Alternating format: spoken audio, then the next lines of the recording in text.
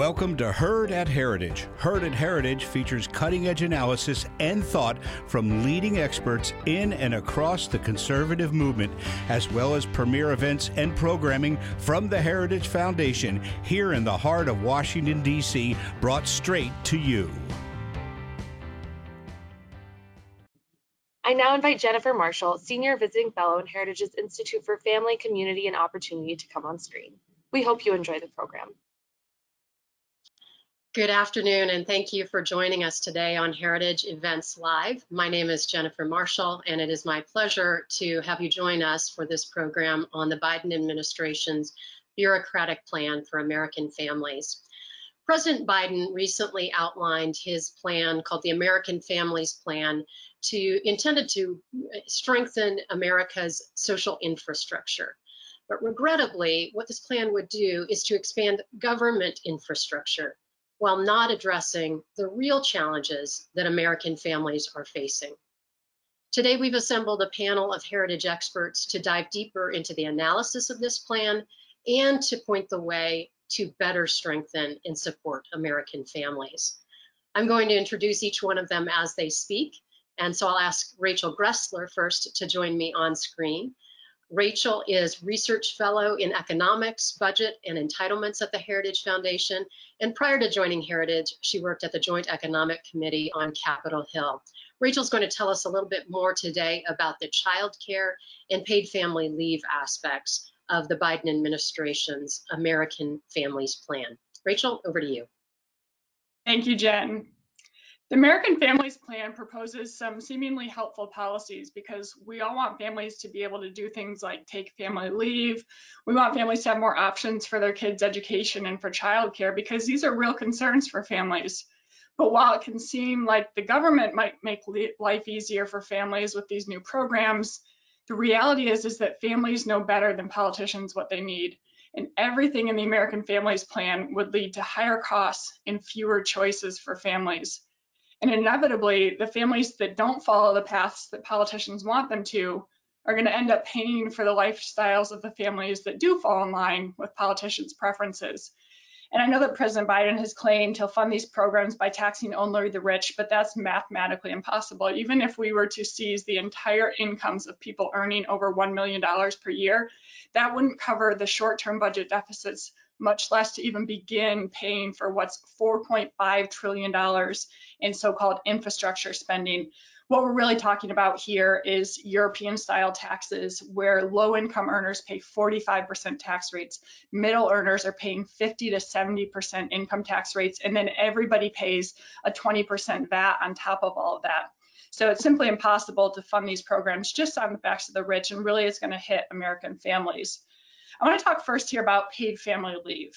This proposal calls for a new government-run program that would provide up to 12 weeks of paid family leave for families. So it sounds great. This would be universal access, so-called, but in reality, it won't be accessible to many people. And for those who do use it, it's going to be a bureaucratic and burdensome process, and it'll be costly for everyone. You know, the goal is to reach more lower income workers, but government paid family leaves are actually highly ineffective at doing that. They're regressive. They tax everybody, but it's primarily middle and upper income earners who benefit from them. You know, just looking in the US and California, where there's a program that's been around for well over a decade, mothers in the highest income group are 5 times more likely to receive benefits from the program as those in the lowest income bracket. And it's the same if we look to Canada or Europe, where the programs have been characterized as pure leisure transfers to middle and upper income families. You know, and contrary to the goals of trying to get more women into the workforce and keep them there, these supersized government programs have actually hurt women's work prospects, and they've led to lower employment and lower earnings from women. And that's because these government programs aren't the same thing as what we have experienced in the United States with voluntarily provided employer programs. These programs, when they come from an employer and they're at their option of providing them, they're more flexible, they're accommodating, and they're often a lot more generous. But a government program is necessarily rigid and restrictive. Already in the states in the US that have these government programs, employers are typically requiring their workers to first go through that bureaucratic process before they can receive the employer provided benefits. And then some companies have done things like cut off their workers' access to their email and to their computer systems while they're on leave out of fear of lawsuits. So that just makes it harder for people to take intermittent time off. Not every leave is a 12-week leave for caring for a child. That's actually only about 20% of leaves.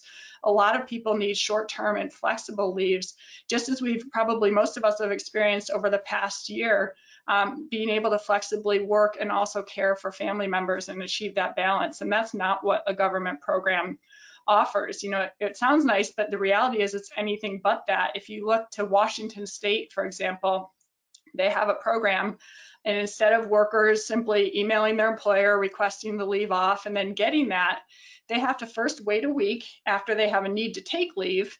They can't file for that leave until a week later. And then there were workers in Washington who were waiting 10 weeks after submitting all the paperwork to the government to find out if they even qualified for that leave. And so they're having to take out loans to stay at home with a child and not knowing if they even qualified. That's not the definition of accessible leave. And it's especially problematic that this proposal is coming right now when we've already seen this massive expansion in the number of employers that are providing paid family leave. The percentages of companies that now offer paid parental leave doubled between just 2016 and 2020. Now 55% of employers offer paid maternity leave, and that was because of the tax cuts and reduced regulations. It wasn't because of higher taxes on companies, as Biden has proposed. But there are ways that I think conservatives can help increase workers' access to paid family leave through their employers, things like the Working Families Flexibility Act that would simply allow private sector workers to choose to accumulate paid time off.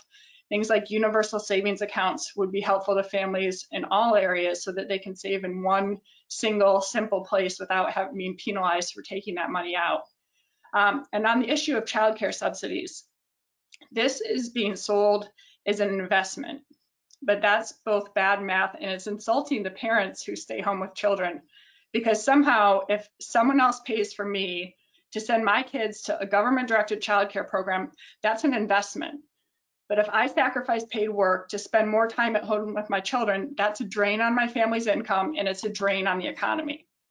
It's wrong to discount the tremendous value of parents investing in children and also to ignore the consequences of pushing children into government-directed childcare. When Quebec established a government-subsidized $5 per day childcare program, yes, it pushed a lot of young women into the labor force, a 15% increase. And it also pushed a lot of children out of family-based care and into government-directed childcare. But then researchers found, and I'll quote here, striking evidence that children are worse off in a variety of behavioral and health dimensions, ranging from aggression to motor-social skills to illness. It also led to more hostile, less consistent parenting, worse parental health, and teens who were exposed to the program as children had significantly higher rates of crime and anxiety and lower levels of health and life satisfaction. That is not an investment in children. And the American Families Plan doesn't even address the real problems of childcare being inaccessible and unaffordable. Instead, it calls for new regulations that are going to drive up the costs and drive out smaller and more flexible family-based care. And that's because the subsidies that they're offering will only be available to big providers that comply with the costly new government regulations.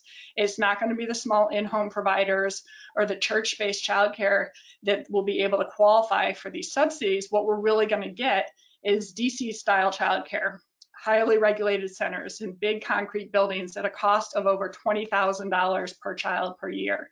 And simply shifting that cost away from the families who use it and onto those who don't is not going to make it more affordable. It's just going to unfairly redistribute income based on families' personal choices. So in childcare, the government's role should really be to support families' personal decisions and not try to make decisions for them.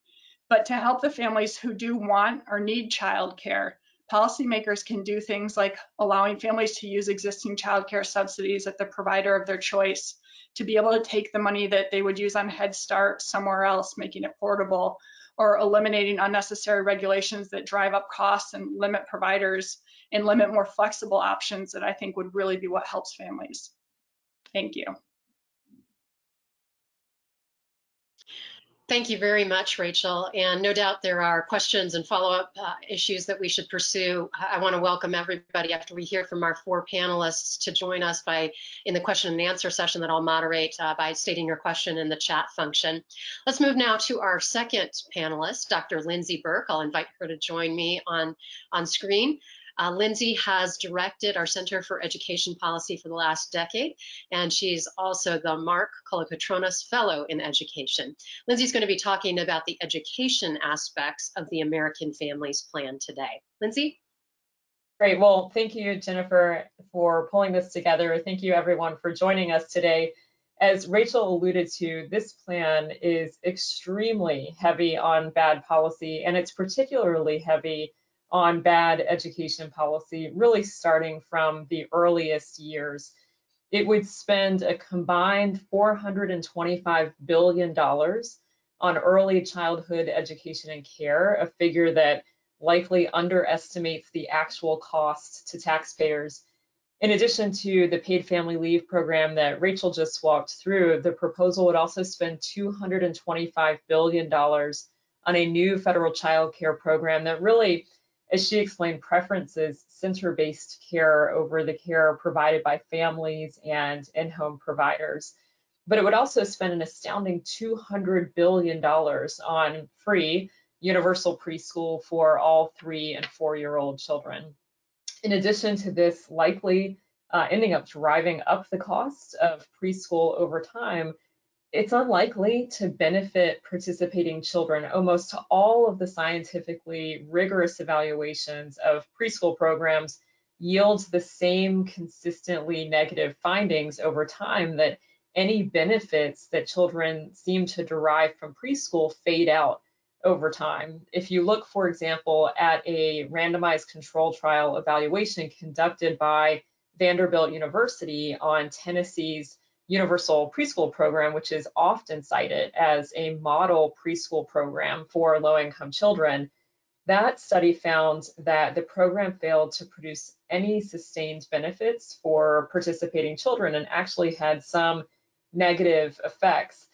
Although the children participating in the pre-K program had initially shown some positive results, the effects quickly faded out over time. As the study researchers found, first grade teachers rated the children who participated in that program as being less prepared for school. They had poorer work skills in the classroom, and overall they actually felt more negative about school. And as they state in the study, quote, "It is notable that these ratings preceded the downward achievement trend we found for voluntary pre-K children in the 2nd and 3rd grades," end quote. And that's the gold standard of preschool programs across the country. Now, I would note there's actually a brand new randomized control trial evaluation of a preschool program that just came out last month. This is from Boston, and that study did find a 6 percentage point increase in graduation rates for preschool participants. But as with other programs, the Boston program had no effect on academic achievement as measured by standardized test scores. So it is notable how much these programs end up looking like what we just heard from Rachel, the Canadian experience with childcare and preschool. I think what the program that we hear about in the American Families Plan from the Biden administration, I think what that is likely to look much more closely like is the failed Johnson-era Head Start program. Head Start has had no long-term impact on the cognitive skills or abilities of participating children. It has failed to improve their access to healthcare. It has failed to improve their behavior and emotional well-being. It's failed to improve the parenting practices of participating parents. And that's according to randomized control trial evaluations conducted by the Department of Health and Human Services that manages Head Start. So I think any new large-scale federal program is much more likely to resemble Head Start.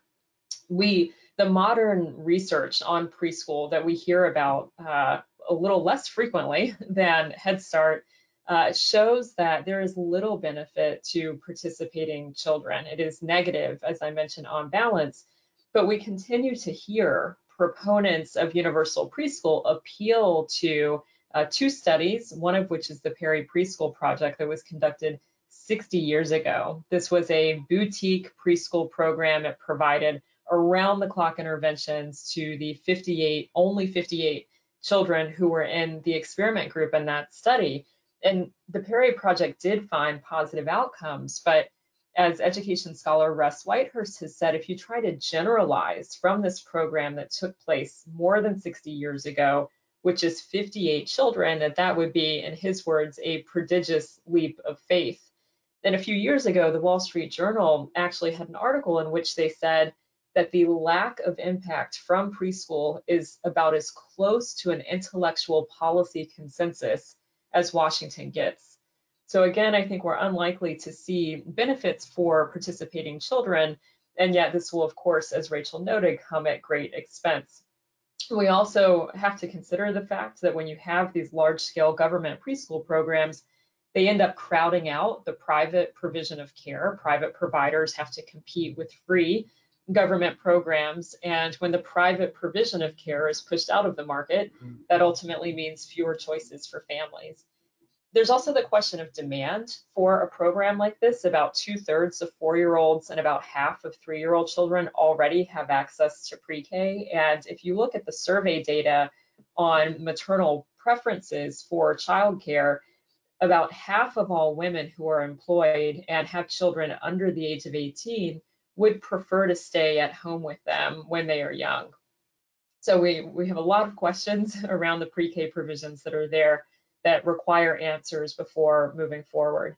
I do want to quickly touch in the remaining minute that I have on what is in the K-12 space and the higher education space in this American Families Plan, because unfortunately, both are also included and have significant new spending. There's a $9 billion program in this plan to train teachers. That's the language used in the proposal. To train, equip, and diversify American teachers. It goes without saying that it is the purview of local school districts, not the federal government, to prepare teachers for the classroom. And in the higher education space, this plan is really just a massive liberal wish list of policies. It includes, among other things, $109 billion for free. All of this free stuff is quite expensive in this plan for free community college. And more than half right now of community college students already pay no funding or pay no cost for their tuition under existing federal aid. In addition to the $109 billion for free community college, this plan also includes another $62 billion for community colleges to try to increase their retention and graduation rates. It would also spend about $80 billion on the federal Pell Grant program over the period of the American Families Plan, and has another $46 billion for HBCUs and minority serving institutions. So if you look at all of the subsidies that are part of this plan for higher education, whether it is free community college or increases in Pell funding, the Biden administration is really pursuing initiatives that would subsidize rising costs rather than pursue policies that would actually address the drivers of college cost increases. So I will stop there and hand it back over to you, Jennifer. Thank you. Thanks so much, Lindsay. And we will turn now to the healthcare aspects of this plan. Doug Badger is with us, and I'll invite him to join me with his webcam. Hi, Doug. Doug is a senior visiting fellow in the Domestic Policy Studies team. He has extensive experience on Capitol Hill, in the executive branch, and in the private sector on healthcare and related domestic policy issues. And he'll be addressing the healthcare aspects of the American Families Plan. Doug? Thank you, Jennifer. This will be one of the rare presentations where the spending on healthcare is actually smaller than spending in other bills. This proposal in the American Families Plan would cost somewhere between $200 and $400 billion over 10 years. A mere pittance compared to some of the others we've heard about. To understand how this works, the Affordable Care Act, ACA, of course, created subsidies, premium subsidies for people with incomes between 100 and 400% of the federal poverty level. These subsidies come in the form of payments directly from the United States Treasury to insurance companies who cover these people.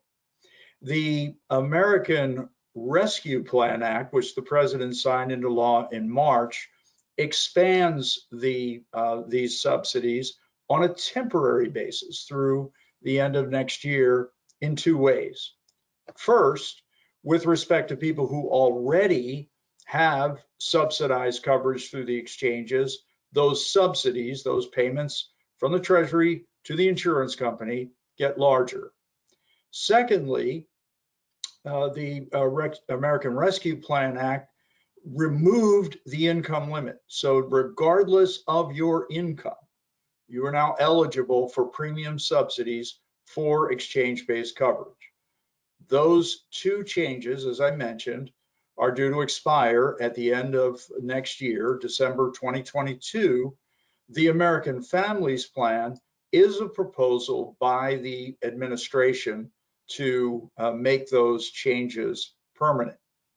To drill down on this a little more, as I mentioned, most of the money that would be spent, according to the Congressional Budget Office analysis, would be on behalf of people who already are insured.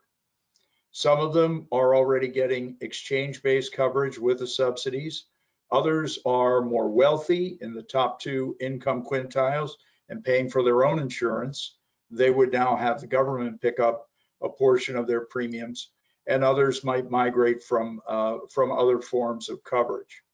According to the Congressional Budget Office analysis, next year, actually fiscal year 2022, when you would have a full year of these expanded subsidies, you would only reduce the number of uninsured by about 1.3 million. So the spending on that program next year will be about $17,000 in government payments per newly insured person. I want to lay out quickly 6 reasons why making these temporary increased subsidies permanent are a bad idea. First, it's a costly solution in search of a problem. The reason Congress expanded these subsidies temporarily was that they assumed that millions of people lost coverage last year as a result of the pandemic and the resultant lockdowns. Actually, analysis by my Heritage colleague Ed Heiselmeyer found that 5.7 million people, more people, had coverage in December of 2020 than had coverage in December of 2019. So the idea that there was a great influx of uninsured people and Congress needed to increase Obamacare subsidies to help out simply is a false one. Second, as I mentioned, most of the spending goes on behalf of people who already are insured. It's an inefficient use of government funds to spend more money on people who already have coverage. If you're going to spend more government money, it should be targeting people who don't have it. Third, it really benefits the wealthy. Most of the the people who actually begin to get subsidies under this expansion are people who are in the top 2 income quintiles. That's especially true of people in their 50s and 60s because Obamacare premiums rise with age and subsidies rise with those premiums. So the beneficiaries are among the most comfortable households in the country. A family with 2 dependents where both spouses are 60 years old, if they have income of $106,000, would qualify for a subsidy of about $20,000 per year under the temporary subsidies. These should not be made permanent. Fourth, it's a boon for insurance companies. I'll say again, that the government pays subsidies on behalf of people who enroll in exchange-based coverage, but it pays those subsidies to insurance companies. One of the reasons why premiums more than doubled, they rose by 129% between 2013 and 2019, is that insurers realized the higher the benchmark premium, the greater the subsidies from the federal government. Those subsidies rise dollar for dollar with increases in benchmark premiums. Not surprisingly, insurance company profits rose with those premiums. According to an analysis by the Kaiser Family Foundation over the first 9 months of last year, the margins insurance companies made on individual health insurance was about $158 per enrollee per month. Compare that to group health insurance, which was only $92 per member per month. One difference between the two is the government subsidizes premiums, makes payments to insurance companies for those with individual coverage, but not to group coverage. To give you an idea of how this works, according to statistics provided by the Centers for Medicare and Medicaid Services, over the first 6 months of last year, nearly 75% of insurance company revenues, these are insurers who are selling on the exchanges, nearly 75% of their revenues came from the federal government, not from people with insurance. So high margins, government subsidized, let's not increase them or make those increases permanent. Fifth, as you might imagine, if you have a circumstance where payments to insurance companies rise dollar for dollar with benchmark premiums, and where the individual who is getting insurance is paying only a tiny fraction of those premiums, both of those have an inflationary effect on premiums. The idea should be to bring premiums down, not use government subsidies to support high premiums and drive them higher. And finally, one of the problems with making them permanent is the possibility that employers will stop sponsoring coverage for their employees. The CBO, in their analysis of the temporary extension, said, quote, that they would not anticipate that many employers would change their decision to offer health insurance given the temporary nature of the enhanced subsidy, end quote. If you make these permanent, you are giving employers, particularly small employers who are exempt from the mandate, a real inducement to send their workers out onto the exchanges and have the government subsidize their health insurance rather than having job-based coverage. So this is based on the false premise that millions of workers and their dependents lost coverage due to lockdowns. It poured almost all resources into subsidizing the premiums of people who already had insurance. It made the nation's highest earners eligible for government premium assistance. It enlarged federal payments to insurance companies in one of the most profitable lines of business and created perverse incentives to inflate premiums. And making all of these changes permanent would not only double down on these bad policies, but could also result in millions of Americans losing their employer-based coverage. We think Congress can do much better.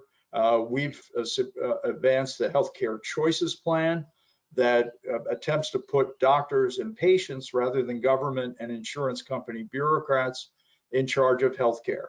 Instead of pouring more government money into premiums, the plan will make premiums more affordable. According to an independent analysis by the Center for Health and the Economy, premiums would drop by up to 24%.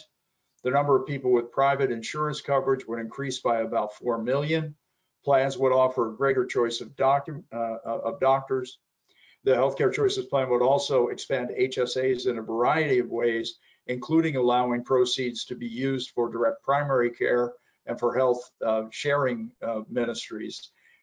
We think that instead of subsidizing high premiums and rewarding companies that profit from those premiums, we should move with a market-based, consumer-driven approach that will make healthcare more affordable. Thanks very much, Doug, for overviewing the healthcare aspects of the plan. And I just want to remind everyone that we welcome you to participate in this conversation by submitting a question via the question function in the control panel. You can go ahead and do that now, and I'll be able to turn to those during our discussion after our final panelist, who will be Leslie Ford. I'll ask Leslie to join me on screen. Leslie is a visiting fellow in domestic policy studies, specializing in welfare. She's previously worked on welfare issues on Capitol Hill and in the White House, and we welcome her now to speak on the welfare aspects of the American Families Plan. Leslie. Thank you, Jen, and thank you everyone who's joining us today. Today, I'm going to talk about the enormous expansion of the welfare state that we see in the Biden administration's proposed American Family Plan. Advocates are claiming that these welfare expansions will reduce poverty, particularly child poverty. But in fact, these new policies will take more parents out of the workforce. They may increase single parenting, and they're most likely going to lead to fewer children experiencing intergenerational mobility. All that is very concerning. So first, I'm going to walk through how it's doing it. First, the Biden plan wants to permanently extend the transformation of two tax credits, the child tax credit and the earned income tax credit. They already changed these two tax credits in the COVID stimulus that passed just this past March, but they had only changed those for a year. The Biden family plan wants to make these two changes permanent. And if they did so, this would constitute the second largest expansion of the welfare state in US history. And these changes would be layered on top of the nearly $500 billion dedicated every year to the safety net for low-income American families with children. In real numbers, this would be nearly $80 billion a year in welfare checks to families with children. That over the 10-year window, if these were made permanent, that's $1.6 trillion. It's a lot of money. And like I said, it would be the second largest expansion of means-tested welfare entitlements in US history. In constant dollars, the annual cost would dwarf the initial cost of Medicaid, of food stamps, of aid to families with dependent children. Only Obamacare would be more expensive. It's a lot of money, but the worst part of these new programs, of these changes, and the thought that I really want to leave you with today is that it may not help low-income Americans in the long term. In fact, it may make things worse for low-income children. First, I'll talk about the child tax credit, which was transformed into a child allowance, and then I'm going to briefly discuss the earned income tax credit changes. I'll abbreviate that to EITC. So this March COVID stimulus, it changed the child tax credit. Many of you have probably heard of this before.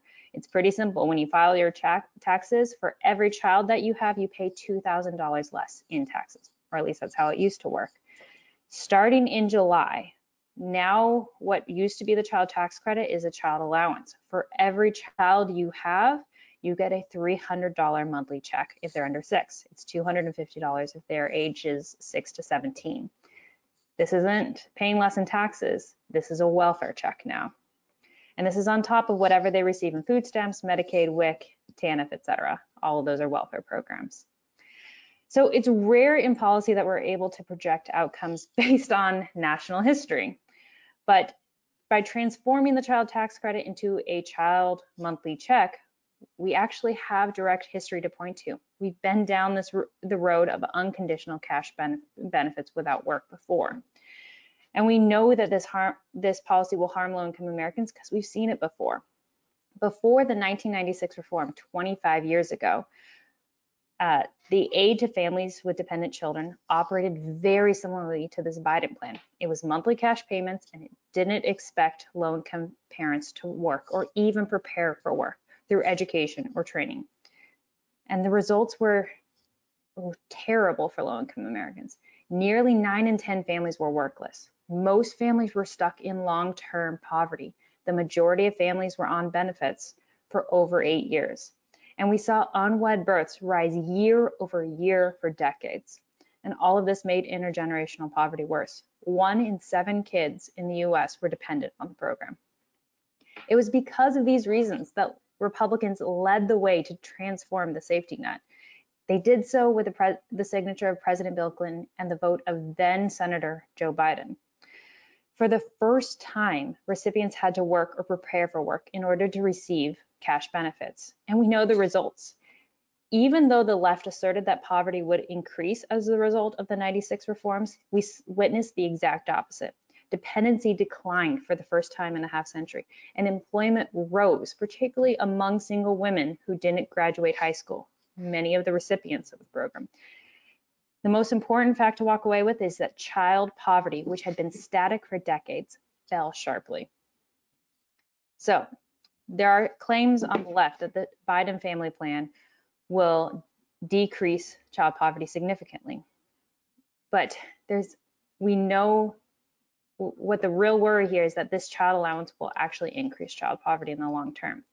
Why? Because in the Biden plan, all obligations are on the taxpayer and society. Recipients don't have to work or prepare for work in education or training that would help them return to the workforce. The U.S. experience with unconditional aid is clear. When you subsidize non-working families, you generally get more families trapped outside the workforce. In addition, this policy may also increase single parenting, and thereby undermining the chance that a child will be raised by a married mother and father. All of this leads to the conclusion that fewer low-income children would experience intergenerational mobility. Any of these results are unacceptable. Before I end, I also want to briefly summarize the other tax credit program, the Earned Income Tax Program. Normally, EITC is one of our more effective anti-poverty programs. It usually targets low-wage parents with children to support. These parents are working, and when they work more, they receive more in the benefit. However, the Biden plan also wants to send these funds to workers who don't have children to support. They would give them $1,000 a year. This will cost about a little over $7 billion a year overall. And like the CTC changes, the child tax credit changes, the proponents are claiming that these EITC changes will reduce poverty and encourage employment. But we've actually performed experiments that did exactly these changes in New York City and Atlanta. And both of those experiments failed to reduce poverty or increase employment. So we'd be spending a lot of money and not getting anything back. There's a better path forward here. We should address poverty and the challenges working families in this country face. Instead of this expensive and ultimately counterproductive policymakers in Congress should orient more of our low-income programs to promote work, either through work or actively engaging beneficiaries in effective employment and training programs. They should also end disincentive to marriage found throughout our programs, but particularly in food stamps and the Earned Income Tax Credit program. This is how we seek true opportunity for low-income Americans and bring them more fully into our society.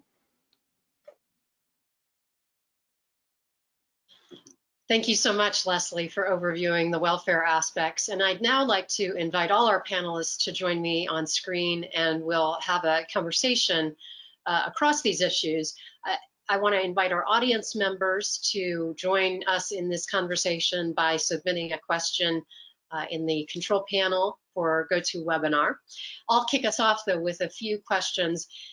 You've each delved deeply into the subject matter of your expertise, and that's been very helpful. These are very detailed plans, and we're only skimming the surface, of course. But I'd now like to draw some cross-cutting themes that go through each or almost all of these issues, beginning with the fact that we, of course, at the Heritage Foundation are extremely interested in pursuing policy that helps American families to thrive and flourish, and that we believe that America has been built on strong families and hard work, and government policy should encourage those things. Can I just ask you to comment on the aspects of the plan in your area, and I'll go through at least three of you, if not all of you, on this. The issues in this plan, American families have a diversity of needs and a variety of preferences about how they will meet those needs, particularly in these arenas that are really close to home. They are the closest to home in many cases: healthcare and education and childcare. And yet this is a plan that can't recognize, is not capable of recognizing the diversity of those needs in many respects. And so I wonder if I could just ask particularly Rachel and Lindsay and Doug to comment on that aspect in your arena, the kind of diversity of needs and preferences that you see, and why this plan is inadequate for that. Rachel, start with you.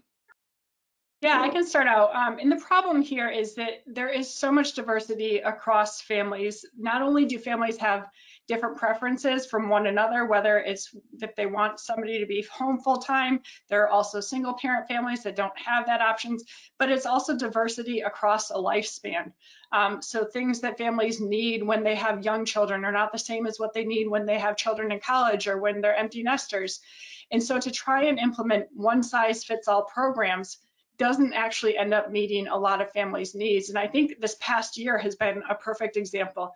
There was so much need for paid family leave, for new types of childcare situations. And this is how we see that the government actually getting out of the way and removing barriers to things like family co-ops, or down the street sharing childcare with a family there, or a church center opening up, are far better solutions than implementing new regulations that drive up those costs, that factor into small in-home providers. The number of them has fallen by half over just 15 years recently, and that's because of all these regulations, and that's what the American Families Plan is offering more of. Most families don't want to drop their kid off at an institutionalized type childcare center. Most families don't want to have to go through a bureaucratic process and file all this paperwork in order to take 2 days off as a family member is having surgery, or they just need to be home with a child. They want more flexible situations that work for them, and that involves the government getting out of the way. And there are lots of policy proposals there that can help. I mentioned some of them: Working Families Flexibility Act, Universal Savings Account, getting rid of all these costly regulations on childcare providers. There are lots of solutions, and it really has to do more with giving families back more of their own money and opening doors and opportunities to them.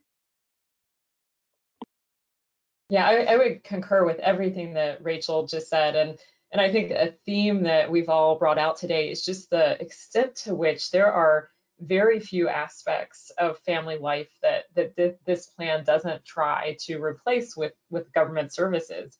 And this is problematic for all of the reasons that we've described today. But I think one of the big reasons is that when you have these distant federal programs, be it at the preschool level or in the K-12 space, or even at the college level, these distant federal programs tend to be much less responsive to the needs of families than options that are situated closer to the children that they impact. And we can see this over and over again. I think it is one of the big reasons why, unfortunately, we see so much failure in these large-scale government programs like Head Start.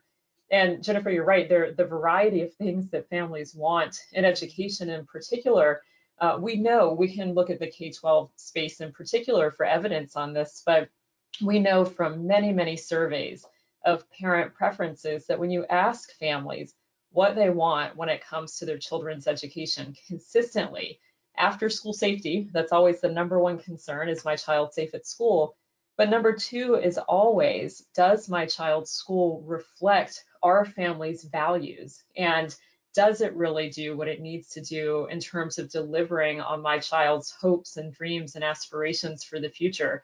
Those are some sort of intangible outcomes that families look for that are very difficult for government programs to establish, and certainly difficult, if not impossible, for them to deliver. And so I do think so much of it comes back to situating these programs far away from the families they impact. And of course, when you have these programs established and managed at the federal level, it's very difficult to make changes to them, to correct course when course corrections are needed, et cetera. So I would just add to that list some of the additional problems that I see with these approaches.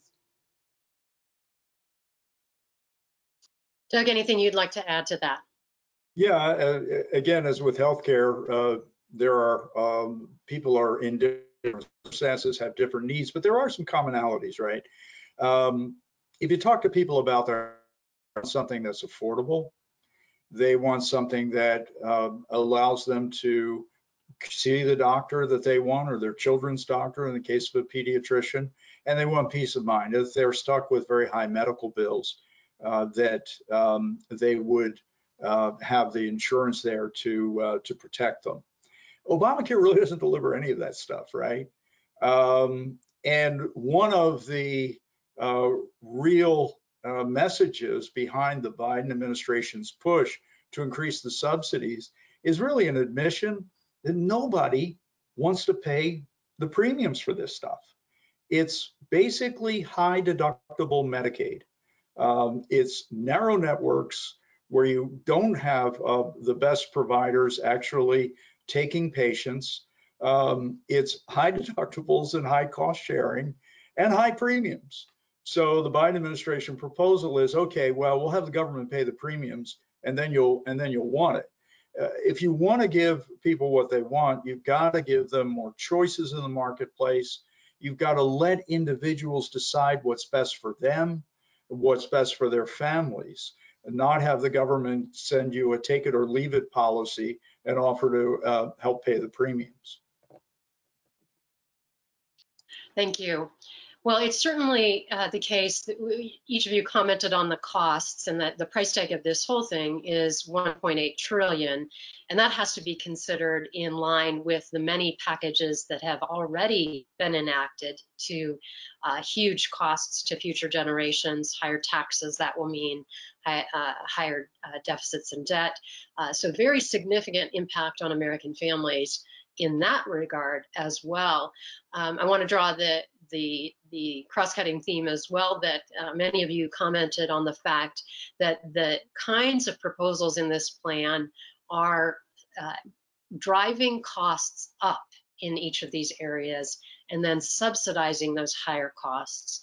And in many cases, the benefits are going to special interests as well in the course of that. So this is quite a bit, we would say, veering wide of the mark of doing what is in the best interest of American families for the near term and the long term.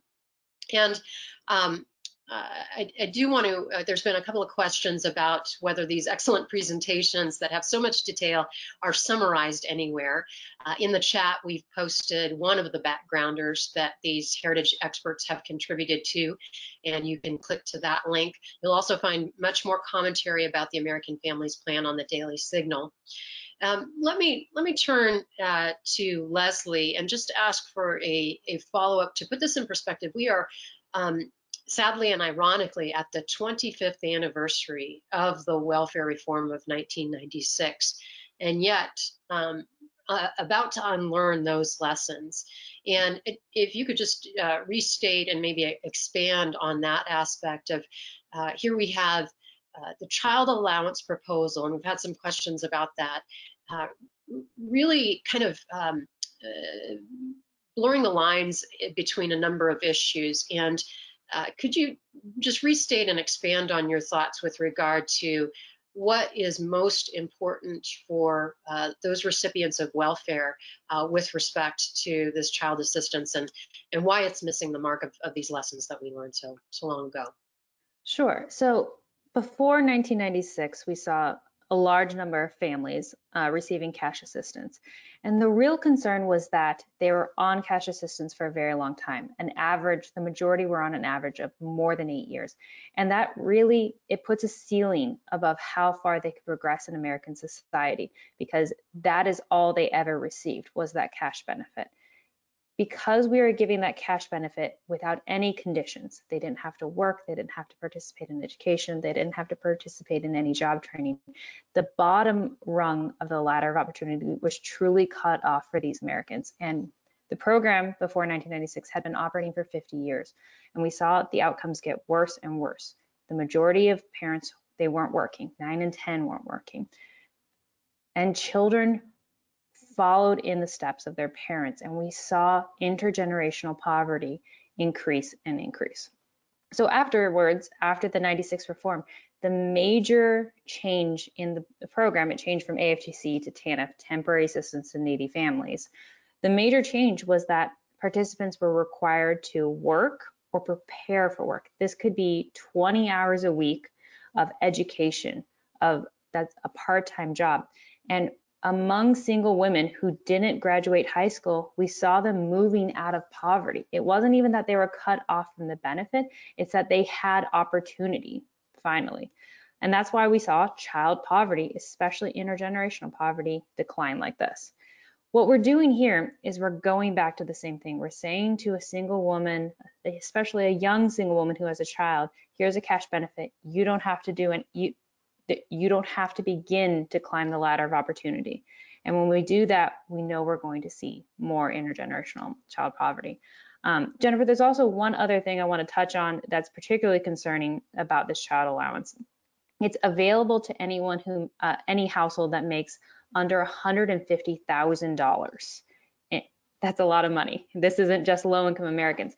But how the child credit used to work is you just paid less in taxes, $2,000 less per child.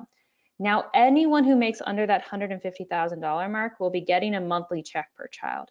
This is going to increase the veneer of dependency in this country. Instead of you getting a check from the money you make at the job you're at, the government is going to be taking that money from you and sending you a monthly check. That is extremely concerning in this country. So just want to end with that. And if I could just jump on top of that to talk about the costs here, you know, it's not just that we're taking away options for families, it's that we're bankrupting future children. And I think of my 6 kids and the fact that each one of them owns $67,000 worth of the national debt already. And that's on pace to increase by $4,000 per year over the next decade before we add on this American Families Plan. You know, I would not take out a loan in my children's name in order to send them to universal preschool or so that I can get monthly checks in the mail to support them. And if that's not something that Americans would do, then we shouldn't support the government doing it in our children's names. Thank you. One of our listeners has commented on the fact that there seems like there's an inherent contradiction of disincentivizing work through the expansion of the welfare state by offering greater unconditional cash benefits without work requirements. And then on the other side of one of the policy proposals, you have the claim that increased access to pre-K is going to promote keeping more women in the labor force. So we'll let that comment stand. But there's also several comments about the status of this plan. And of course, right now it's log jammed in the midst of the many other proposals that are out there in Congress. But what are some of the things that are impacting the debate or that you see impacting the conversation about this across the country? Would anyone like to comment on that with regard to the salient points that may affect the course of this debate? Well, I'll say one thing on the higher ed piece, which I didn't talk about that much, but there is this proposal for, as I said, $109 billion to make community college free. I think we have to keep in mind that there are also these parallel calls to forgive student loan debt. We hear that over and over again. I think we have to keep in mind it's not just this American Families Plan right now that we're hearing calls for, but all of these broader calls on the part of not only this administration, but some other folks to completely forgive student loan debt. And I think that backdrop, if we think about where student loans stand right now, because of COVID, every student loan, the repayments are paused on federal student loans. If you have a federal student loan, you don't have to make any payments now until October 1st of this year. I think as we get closer and closer to that October 1st repayment deadline, we're going to hear those calls increase for more student loan forgiveness, that's going to get a little louder. So I offer that just as more context for all of this spending. And I don't think I said, but the spending in this proposal just on education, it really is, it's breathtaking. In addition to all the other points everyone's made just on education, this is $748 billion in this plan. I mean, that is 10 times the discretionary budget of the entire Department of Education. And that's in addition to what the Biden administration has proposed in its first infrastructure plan, which is $260 billion for education. And then it comes on top of the $282 billion that was already spent additional last year in the 3 COVID spending packages on education. So it really is, I don't think there's another word to describe it other than breathtaking, but wanted to offer that sort of policy backdrop in terms of other conversations that could drive what this ultimately looks like moving forward. I think student loan payments coming due is going to be a big part of that. And with respect to prospects for passage, I don't profess to be an expert on where progressives stand on some of these issues, but there does appear to be a fairly clear division among Democrats between those who would simply flush another $300 or $400 billion into Obamacare and those who want to create a public option, impose federal price controls on drugs, put more people into a Medicare program that is fastly going bankrupt. And so part of the issue on healthcare is how do you put together a package that can hold Democrats together. I don't see a whole lot of prospect for bringing in a lot of Republican votes. So assembling a product that can move through Congress, at least on the healthcare side, remains a little bit problematic, I believe. That's a helpful perspective. And we are drawing close to our hour, so I'm going to wrap this up with a few concluding comments.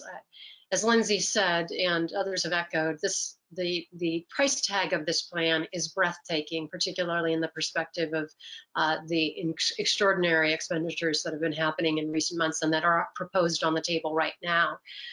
But beyond that, it is the character of the assistance that is both mismatched to the diversity of needs of American families and changing the character of how we think about social need and community and family in America. So it is dramatic and breathtaking in that regard as well. We have better proposals, we have better track record in terms of what is best for assisting Americans in need, low-income Americans, middle-class American families, and our communities in general. We do invite you to continue to follow the work of these experts and others at the Heritage Foundation who are following the American Families Plan. We'll have much more to say about it as the debate progresses. I want to thank you, panelists, for being a part of our event today. You can see their contact information on the screen as we close up. And I want to invite you to continue to be in touch with us to continue the conversation about these important issues. And directly after the conclusion of this event, you will receive a survey asking for your input about what kinds of events would help equip you to participate in public debate about the important ideas for our country's future. We invite you to submit that proposal and to consult heritage.org/events for the live events that are already on the calendar. Thanks for joining us today, and thanks again to all our panelists. Goodbye.